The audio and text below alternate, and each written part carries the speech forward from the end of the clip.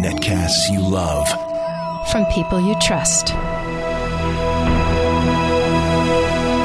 This is Twit. Bandwidth for Security Now is provided by AOL Radio at AOL.com/podcasting.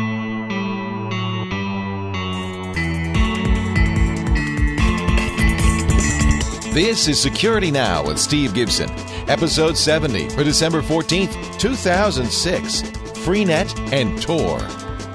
Security Now is brought to you by Astaro, makers of the Astaro Security Gateway, on the web at www.astaro.com. And by Dell. For this week's specials, visit twit.tv/Dell.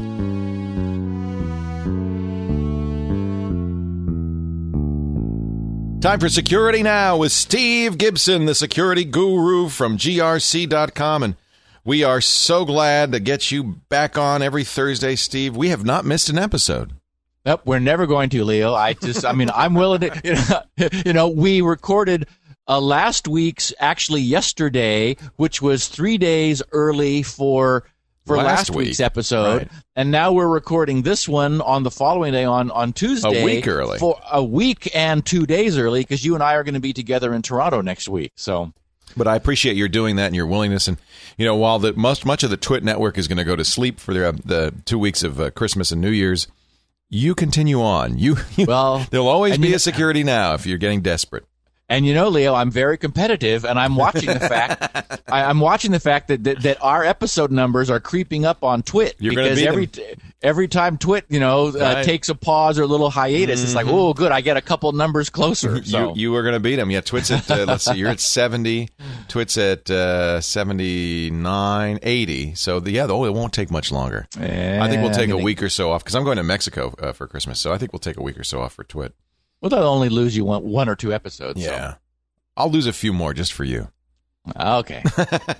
So last week, we talked a little bit about anonymity on the Internet, how difficult it is to achieve, first of all, but also the political ramifications. And, there are pros and cons. But I think we concluded ultimately that if you believe in free speech, you have to support anonymity of some kind.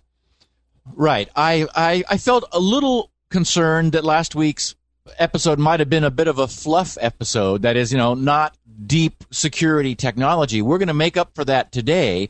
But I really wanted just to take the time to talk about the issue. I mean, like the social side of this, because, it is important. And we're talking about very, very significant technologies that powerful entities like the RIAA and the government with the DMCA copyright stuff, and I mean foreign governments that want to regulate free speech don't take this issue of anonymity and privacy with a grain of salt. I mean they've got organizations that are all about preventing people from being able to speak freely. And as we know, our own U.S. government has now disclosed that they're recording and wiretapping as much of our country's telecommunications as they're able to. So, and from a non-political point of view, we just learned that the government is going to start requiring businesses to save all emails and instant messages for 3 years. So, even at work, you don't have any privacy, especially at work, perhaps not even. So, but I think it's important that we did talk about that, mainly because we often in this business talk about the technology, but don't talk so much about the ramifications. I know when I sit down with Phil Zimmerman of PGP, and we did it a number of times on the screensavers, I always tried to bring up this issue. And he's good about talking about it. But frankly, as most engineers are, he'd rather talk about the technology. So I think, yes, it was fluffy, but we needed to do it. Yep. Well, that's behind us now. So let's now get ready. Yeah, exactly. And in fact, we're going to be using a lot of the foundation that we established, I guess it was either early this year or late last year, all of that crypto stuff. We spent a number of episodes talking about public key, asymmetric, and also so-called private key or symmetric cryptography, we're going to need that foundation. And remember, at the time that I wanted to lay that foundation so that we would be able to have then conversations that assumed people understood that stuff, so that we could talk about all the fascinating ways that this kind of crypto is able to be assembled and put together in different, well, essentially to achieve different sorts of goals. We're going to get to our subject in just a moment, but first, a short commercial break for Astaro and Dell. As always, this episode of Security Now is brought to you by the good folks at Astaro Corporation, makers of the Astaro Security Gateway. If your small or medium business network needs a superior device to protect you from spam, from viruses, from hackers, as well as complete VPN capabilities and intrusion protection and content filtering and an industrial strength firewall, all in a very easy to use high performance appliance, you want to check out the Astaro Security Gateway, astaro.com, or you can call 877-4-ASTARO and schedule a free trial of an Astaro Security Gateway appliance in your business. Really see what it can do for you. They know once you try it out, you're going to want one. And by the way, non-business users, you can use their software absolutely free. It's open source and available at astaro.com. We thank them for the support of Security Now. Also, we want to thank Dell for supporting us. And Dell's been advertising for the last 3 months with great success. And we really thank the Twit audience, the Twit Army, for making it so. We've used Dell for so long on the TV shows, and I own Dell computers. In fact, my new laptop's a Dell. In fact, what I've done is put some links to the newest Dells we just got, both for the TV show and me personally, on our Leo's Picks page. It's twit.tv/Dell. Just go there, visit, take a look, click the links. If you want to buy something else, let's say one of those great Dell 24-inch monitors. I love those. Steve has a bunch of them. Just click the link at the top there that says go to Dell. And anything you buy after that point is credited to Twit. So we do appreciate that. That's twit.tv/Dell. And now back to Steve Gibson and Security Now. Is crypto always the foundation of anonymity? It has to be scrambled, I guess, to be anonymous.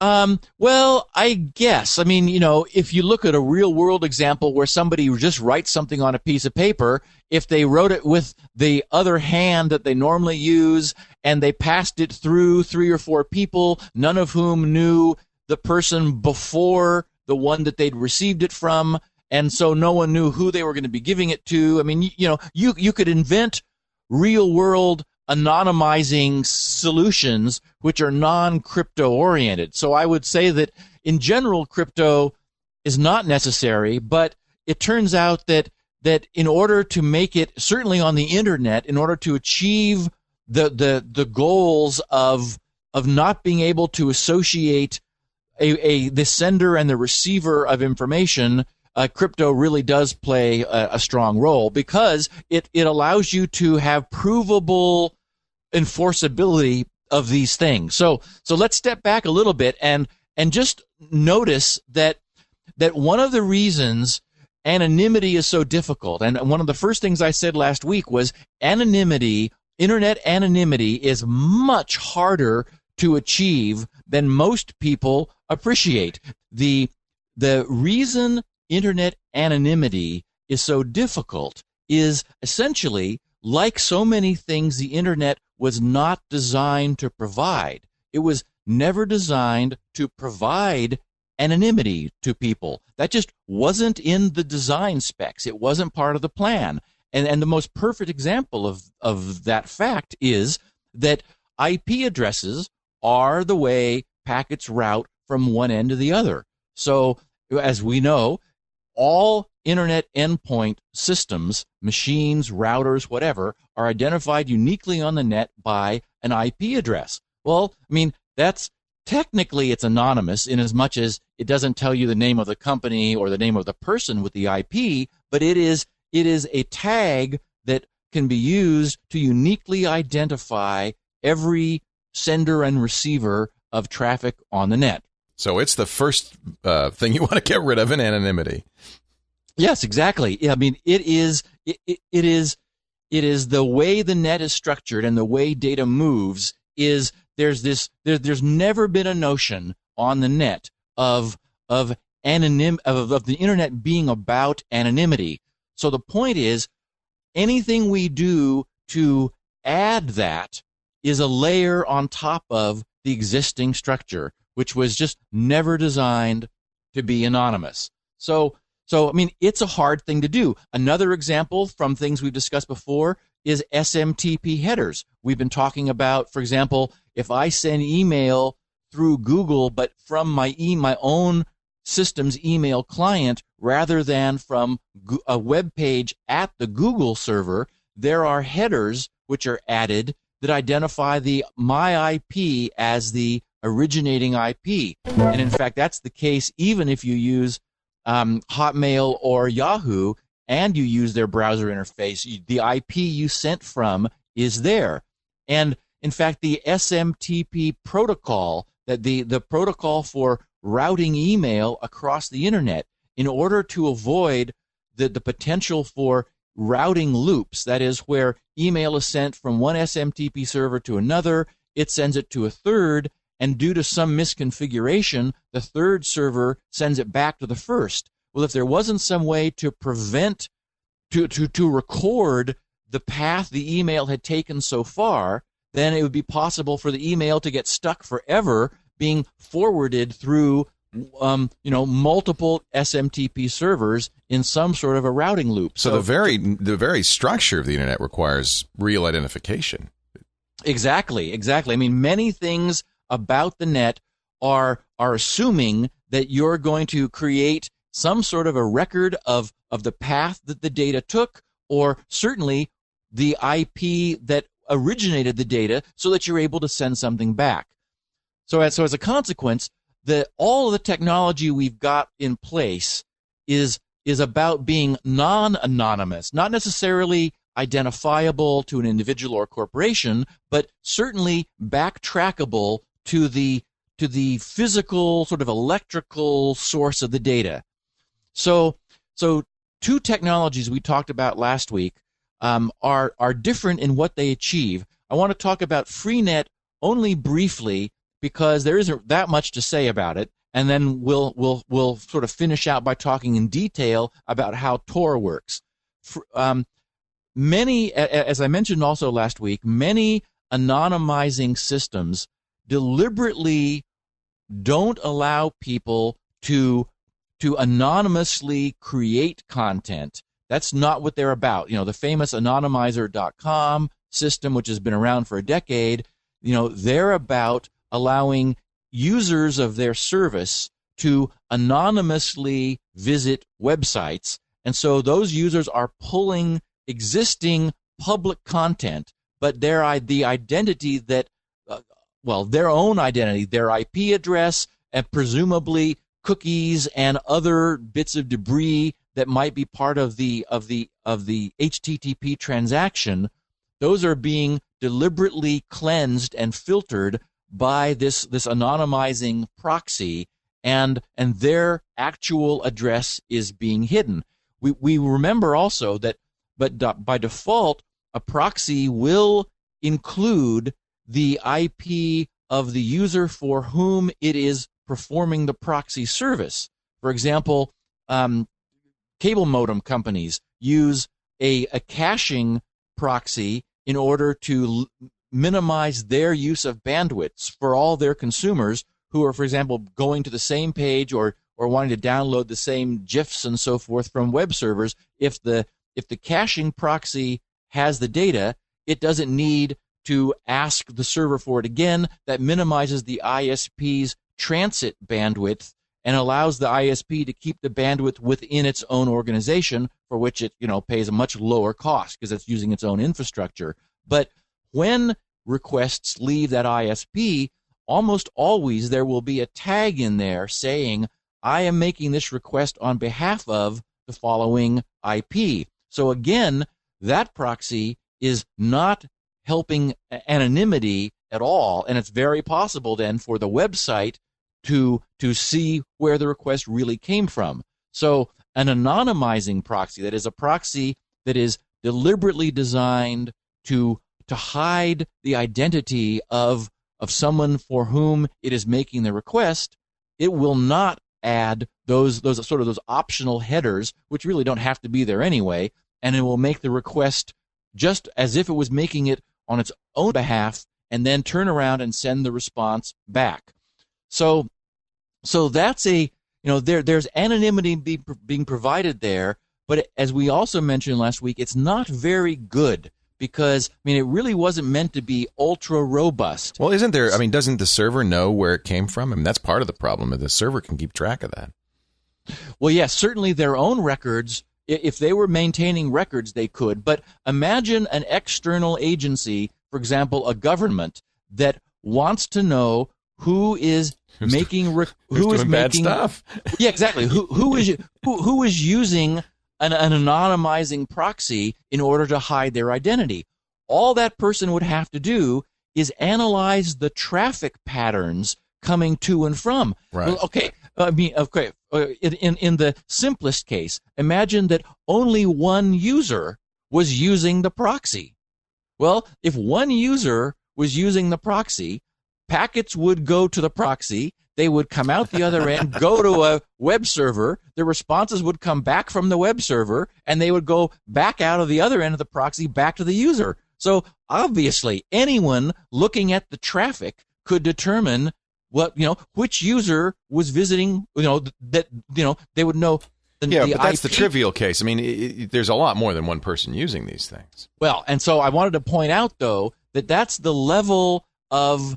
That's the way this can be busted is not only using timing, but using packet sizing, because another way to associate incoming and outgoing traffic is to look at the packet sizes, which may or may not be changing dramatically in size. So my point is that yes, when many users are using a single focal point, then it's more difficult, but more difficult still being a way short of being impossible by doing traffic analysis. Right. So traffic analysis is something that the people who built the Tor network, for example, and to a somewhat lesser degree the Freenet network, that's something they recognized as an Achilles heel for anonymity busting, and they've gone to substantial lengths to get around that. And that's what we'll be talking about when we talk about Tor.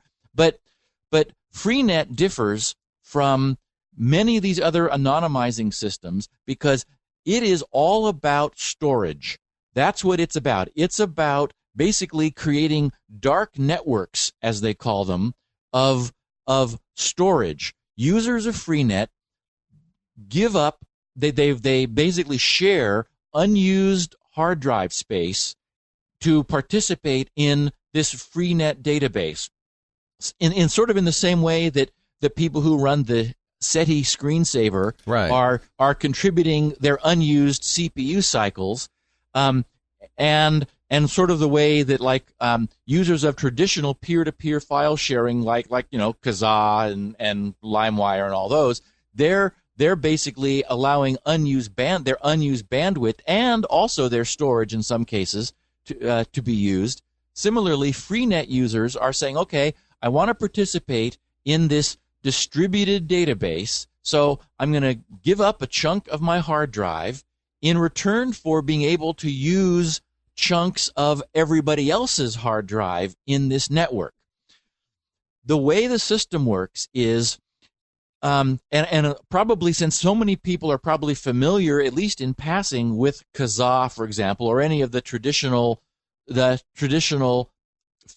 peer-to-peer file sharing systems, those systems have a number of problems. First of all, and probably mostly, the data being sent back and forth is not powerfully encrypted, so it's possible for someone to create a sort of a pseudo user and obtain known copyrighted files from somebody else, and who has them. The files stored on people's hard drives are not encrypted. They're just the regular file, and they bear their regular file name. So it's very easy for the RIAA to issue subpoenas, cause the police or the FBI or whatever law enforcement to visit someone's home, grab their computer, do a directory listing and see all of the copyrighted material these people have.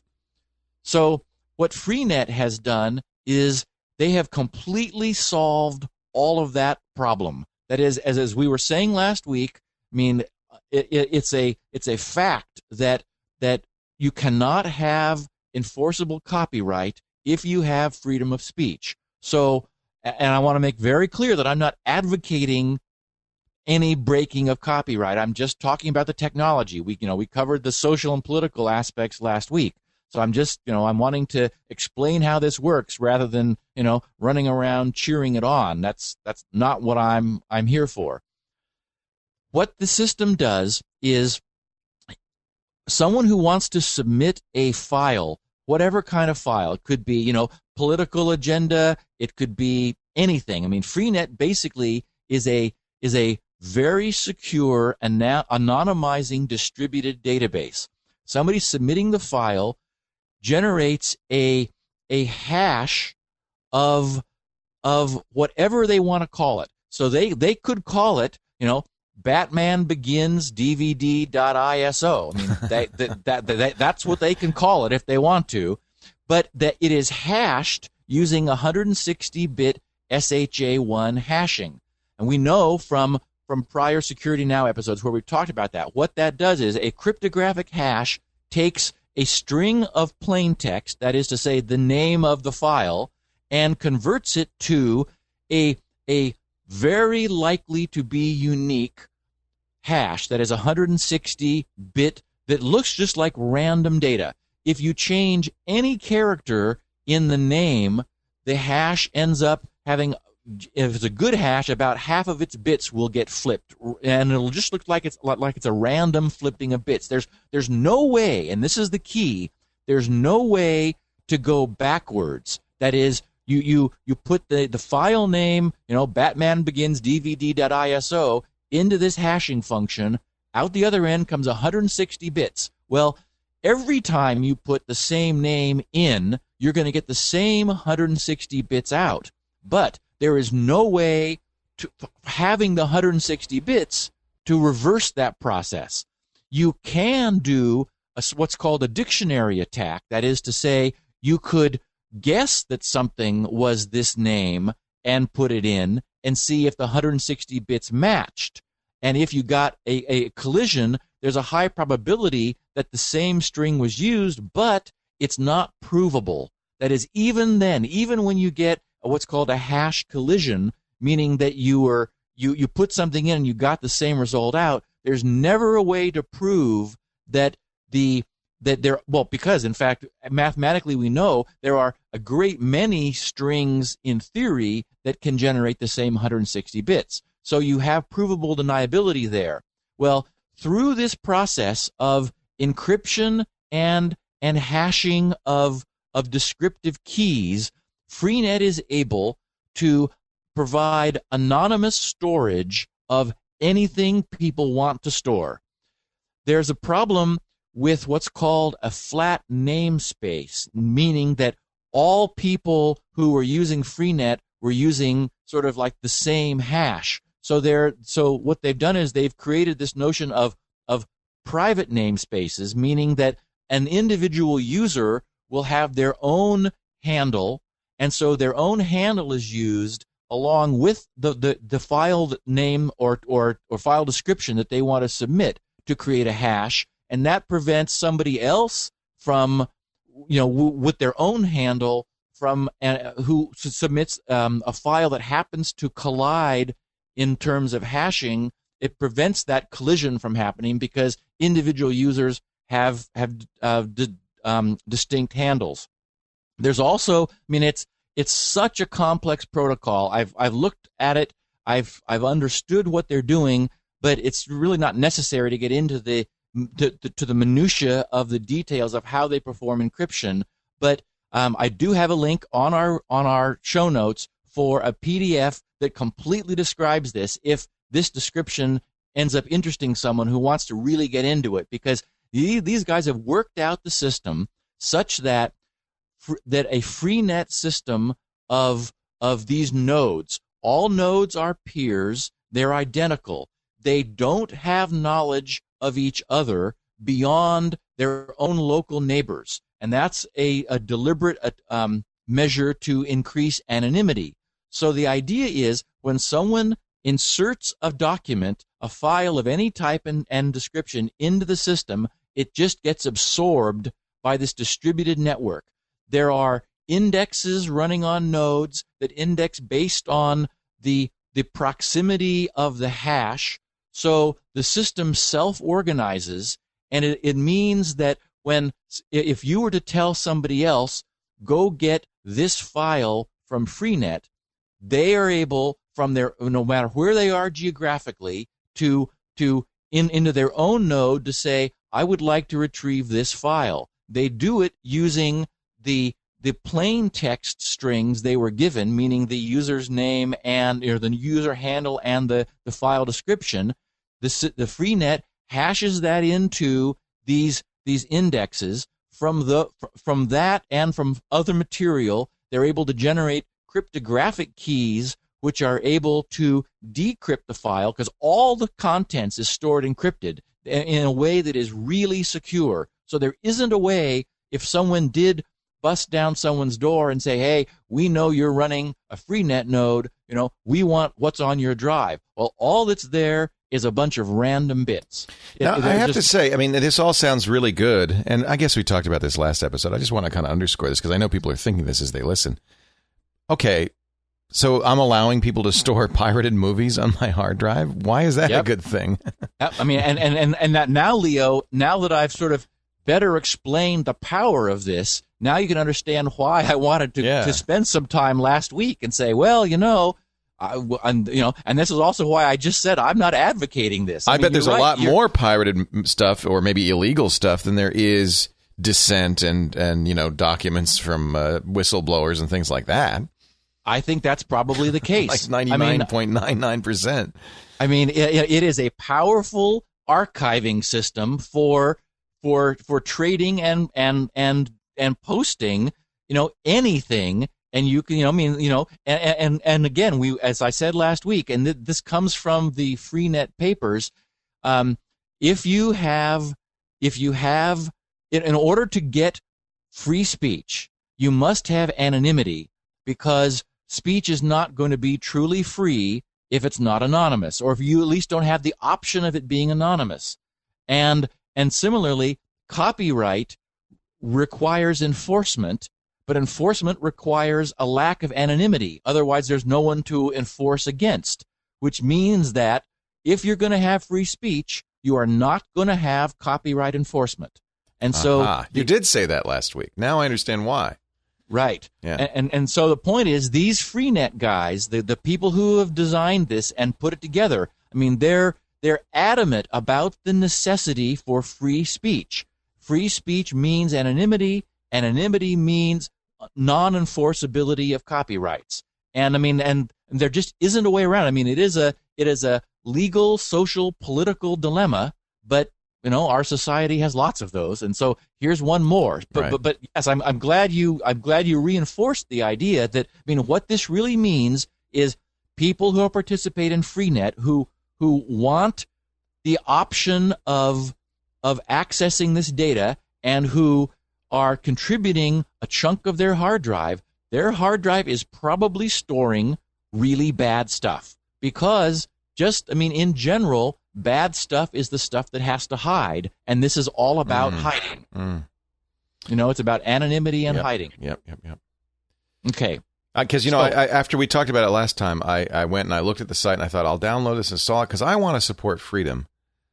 But I decided not to for that very reason. I thought, but I don't know if I want to support storing other stuff. It's a very tough choice. And as we talked about, anonymity, even anonymity by itself, is a double-edged sword. Right. In my own news groups, I know that the anonymity I freely offer people who post helps them to say what they want to say, and I want to know what they really want to say. Right. I don't want to hold them accountable. I don't want anyone to be able to hold them accountable. So it's completely cool with me if unknown people are posting things, because it's a good thing. At the same time, in the past, as I mentioned, we've had trouble being trolled by people who were, in everyone's opinion there, were abusing that anonymity and causing problems as a consequence of, posting content they wouldn't have posted if their identity was, was enforceably known, which, it isn't. So, anyway, I mean, it is a mixed blessing, but it is a powerful technology that exists, and I wanted to talk about it. And I'm glad you did. And so it's a tough one. I just don't know what the answer is. Yeah, I know. Okay, so Tor. Let's talk about Tor. So that was Freenet. All right. That was Freenet. Freenet being a distributed, anonymizing, encrypting, database that runs on Freenet nodes, scattered far and wide, designed to allow people to anonymously, securely share any content of any kind whatsoever, and they've achieved it. Okay, Tor is different, and Tor is something that interests a lot of people. We talked about the vulnerability of using a single proxy as an anonymizer because, in fact, traffic analysis, while complicated, is in cryptographic terms, it's trivial. If you take the case of one user using a proxy, it's obvious who they are and what sites they're visiting because anything they do is being done on their behalf by the proxy. Okay, so now that's easy. Now two users are using the proxy. Well, it's a little more difficult, but by looking at the timing of the arrival and departure of packets and the relative sizes of the packets, you could still probably disambiguate the actions of two users across a single proxy. So now we increase it to 4 and 5 and 6 and so forth. Well, okay, clearly the more active it is, the easier it is, the more difficult it is to disambiguate queries, but it's not difficult on a really, really, really hard scale. Also, you have the ability of storing the traffic and doing an analysis of it after the fact. So you could just capture a huge blob of traffic and then take your time analyzing it to any level of detail needed in order to make your determinations about who was making queries where.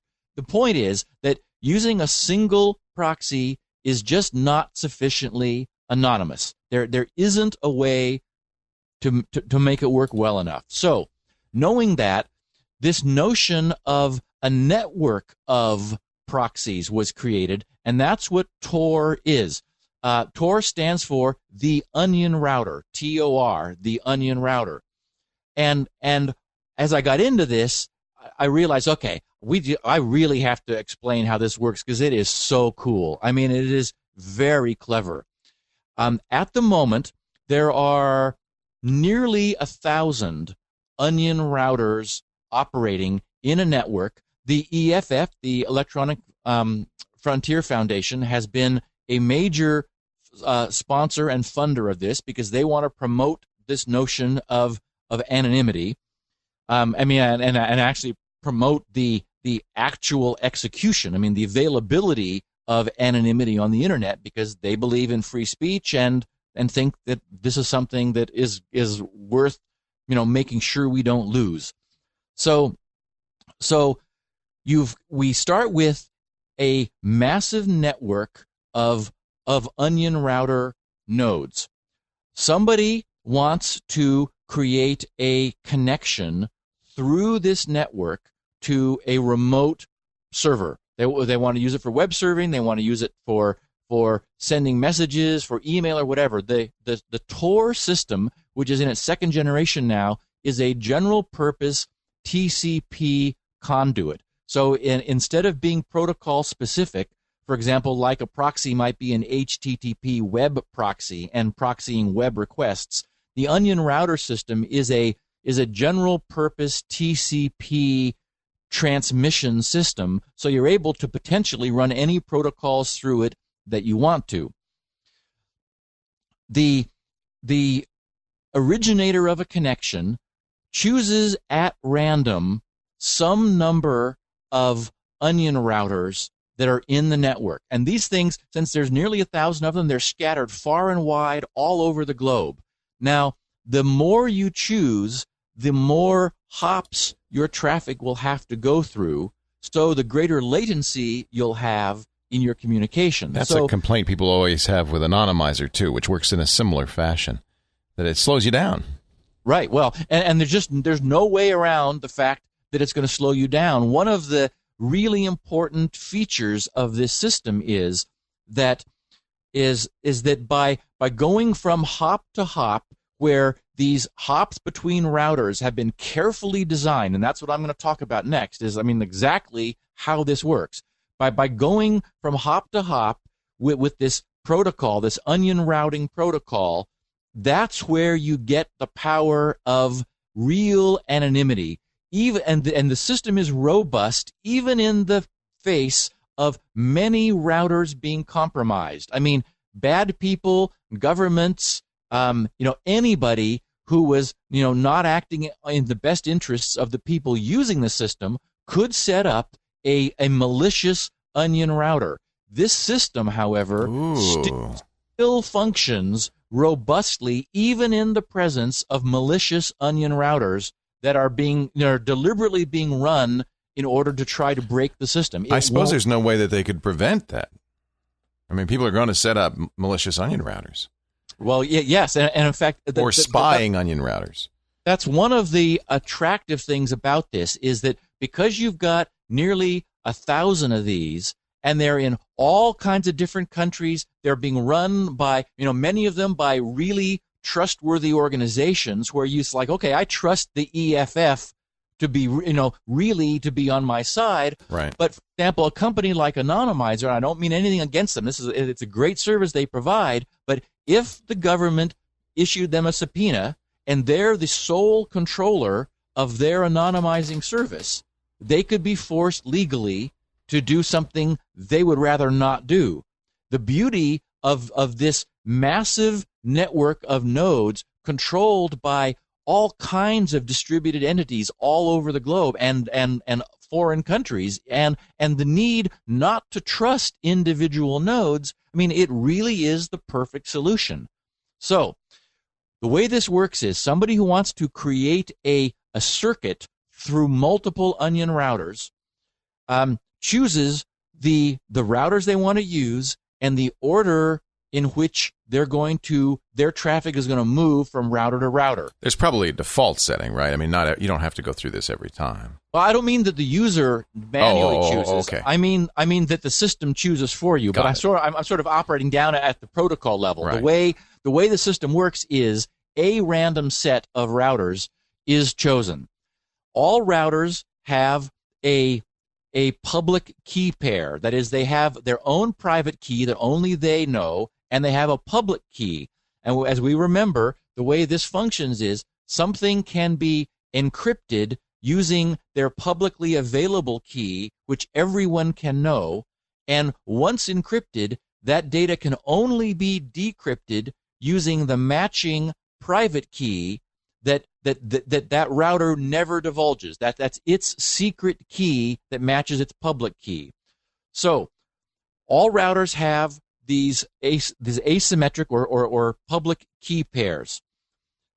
What happens is the user starts at the far router. I mean, the user is going to build what's called an onion, and the term onion is used because we're used to onions being created in layers, having skins. Exactly, yeah. Having skins, and you successively peel off the layers of the onion. Right. So an ogre is like an onion. So conceptually, sorry, you didn't see Shrek, so you wouldn't get that. I did not see Shrek. He's a big green thing. That's all I know. But he says ogres are like onions. They got many layers. Okay. So are Tor routers. So are Tor routers. Yes. So the user preparing the onion takes the I really threw you with that, didn't I? I'm sorry. I won't say anything more about ogres and onions. This is really complicated. So I want people to pay attention. I mean, it's really complicated, but really good. So the user takes the public key of the last router in the chain that they've chosen, and they take a randomly generated symmetric key, which is going to be used to decrypt the traffic it receives, and they encrypt that symmetric key with that last router's public key. So now they have a blob that contains an encrypted symmetric key that only the last router is able to decrypt using its private key. That makes sense. Okay. Now they take that blob. They come up with another. They just randomly generate another symmetric key, which the second to the last router is going to use to decrypt the traffic it receives, and the symmetric key they gave to decrypt the traffic it receives, and the identity of the next router, that is the last router in the chain, which is the one to which the second to the last router will send its traffic. So there's another symmetric key and the routing information for the second to the last router, and the blob which we have from our first encryption. This we encrypt this entire thing using that second to the last router's public key. Now our onion has two layers. Now we step back to the third router. We randomly create another symmetric key, which it will use to decrypt the traffic it receives, and we give it the routing instructions for the second for the router second to last, meaning the one it will forward its traffic to, and that entire blob we had before, that two-layer onion, and we encrypt the whole thing using that third to the last router's public key. Now our onion has 3 layers, and we continually step backwards, building this onion, this nested nested multi-layer encryption, each layer encrypted with a successive router's public key, which only that router knows how to decrypt, and each layer containing a symmetric key which was generated randomly by us at our end. When we're finally done, we have this. We've stepped back through the whole chain back to the onion router that we will be using to inject our traffic, and so now we've got this thing called an onion. We give it to that first router. It uses its private key to decrypt the outer layer of the onion. Only it is able to do so. Nobody listening in on the traffic is able to see that happen. Only it internally knows how to use its private key to take the wrapper off of the onion. When it does so, it has an opaque blob that it cannot decrypt, because only the next router in the chain has the matching private key to decrypt the next layer. But when it decrypts it finds a symmetric key which it will use for decrypting traffic it receives, and the routing instructions for the next router.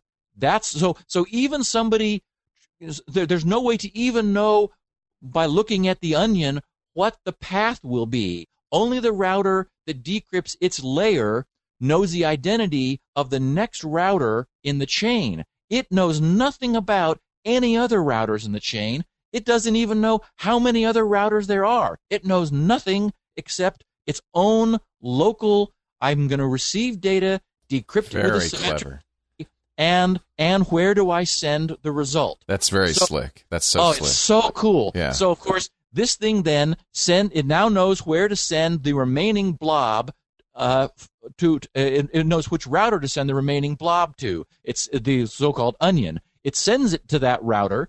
That router receives it, uses its private key, which is the only key which can be used to take the next layer off the onion.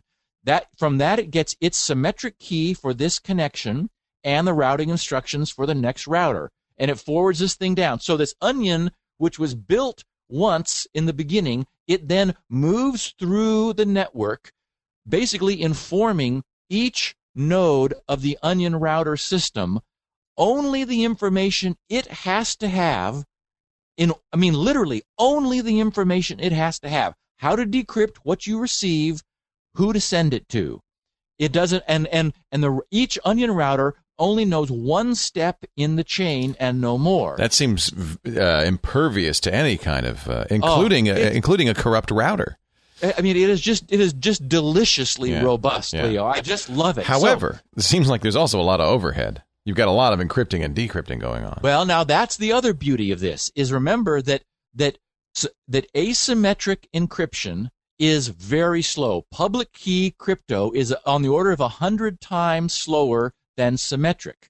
So all of that work only needs to be done once. What we just did was we established a circuit. We have not sent any data yet. Oh, I get it. Okay. The onion is not a data carrier. It's just a circuit creator. It's a route, basically. Exactly. It is an incredibly cool, secure route that also manages to supply symmetric keys to every router along the way. Now we want to send data. To send data, we take the actual data we want to send. The first thing we do is pad it out to a fixed size. That's one of the other cool things these guys did. They recognized that traffic analysis could use the packet size for disambiguation, as we saw in the simple single proxy case. So they completely solved that, so that no matter how big the packets actually are, we're going to pad them out to full size, so that all packets moving among the routers within the onion router system are the same size. You can no longer use size to give you any clues, because they're all the same. PGP does that too. That's a great technique. Yes. So the next thing we do then is we take the data we want to send. We use symmetric encryption. Remember, that's very fast. Symmetric encryption is it's like not a concern anymore. It's so fast. We first encrypt it with the last symmetric key. That is, with the first symmetric key we generated, which we gave to the last onion router in the chain. Then we encrypt that with the second to the last symmetric key. We encrypt that with the third to the last symmetric key, and so on, working ourselves back up the chain. So we have something still the same size. That is, because symmetric encryption doesn't change the size. Remember, it just flips the bits. So we've got something which has been encrypted n number of times, where n is the number of routers in our onion routing chain. We then give this blob to the first onion router. The last encryption we did was with its symmetric key, so it's able to decrypt it. But remember, all it's doing is decrypting a layer of encryption. It's still a blob. That is, it's still encrypted n-1 times using keys it has no knowledge of. Because those keys were buried in layers of the onion, which were encrypted using the public keys of the other routers that can only be decrypted using their private keys that no one has any way of knowing. So it takes this and it runs a very fast symmetric decryption on what it receives and forwards it to the next router that in the circuit, because it's maintained a circuit awareness of what its next router is. Remember, it knows nothing other than the next router. That router receives it, sees what circuit ID it is, looks it up in its table. It uses its symmetric key to again perform the same decryption on this data packet, which it then forwards to the next router. The beauty of this is there is no way for anyone looking at an onion router to have any clue what's going on. Not only are the packets all the same size, but because a symmetric decryption occurs between incoming and outgoing data, and we know that state-of-the-art encryption just looks like randomness, there is no correlation between the data of the packets coming in and going out. It's just, you get, it looks like it's just packets noise. of random, yes, Yeah. Packets of noise came in, packets of noise went out. And because this is a richly interconnected system, packets are coming in from all these onion routers all over and going out to all these onion routers all over, but there's nothing to help you determine which one is which. I mean, where the circuits are, there's no way to figure that out. So when this data packet finally gets all the way through its multiple hops, it is finally decrypted with the last symmetric key by the last node, and that is again the text or the data that you originally put in at the front end. And baby, that is anonymous. Wait a minute, that's the title of this show. Baby, that's anonymous. And by the way, you've more than made up for, if anybody who thought last show was fluffy, you've more than made up for it with this one. But once again, it's very elegant to see this really nifty solution to a complex problem. It's one of these things where, and I promised our listeners this a year ago, that once we had the foundations of symmetric and asymmetric crypto under our belts, so we could talk about the things you could do with it, this is the kind of stuff you can do. I mean, it is so neat. And there's thousands, well, not thousands, it's more than many hundred. It's, I think, nearly 1,000 of these onion router nodes. The system is called Tor, T-O-R, the onion router. It is slow. I mean, it's not like, going to Microsoft.com or Yahoo or Google and where you're making a point-to-point connection, but they know everything they care to know about who you are. The trade-off is you need to go through multiple hops. We've seen why multiple hops are necessary, why just running through a single proxy server doesn't really give you robust anonymity, but this onion routing system does, and it's just elegant. Yeah. tor.eff.org is a good place to go to find out more and actually to start using the Tor system. Well, now I feel a thing about Tor, unlike Freenet, you're not really volunteering, unless you volunteer to be a Tor system, you're not volunteering for anything you might not be comfortable with. Yes, and you you're can right. use Tor completely freely and safely.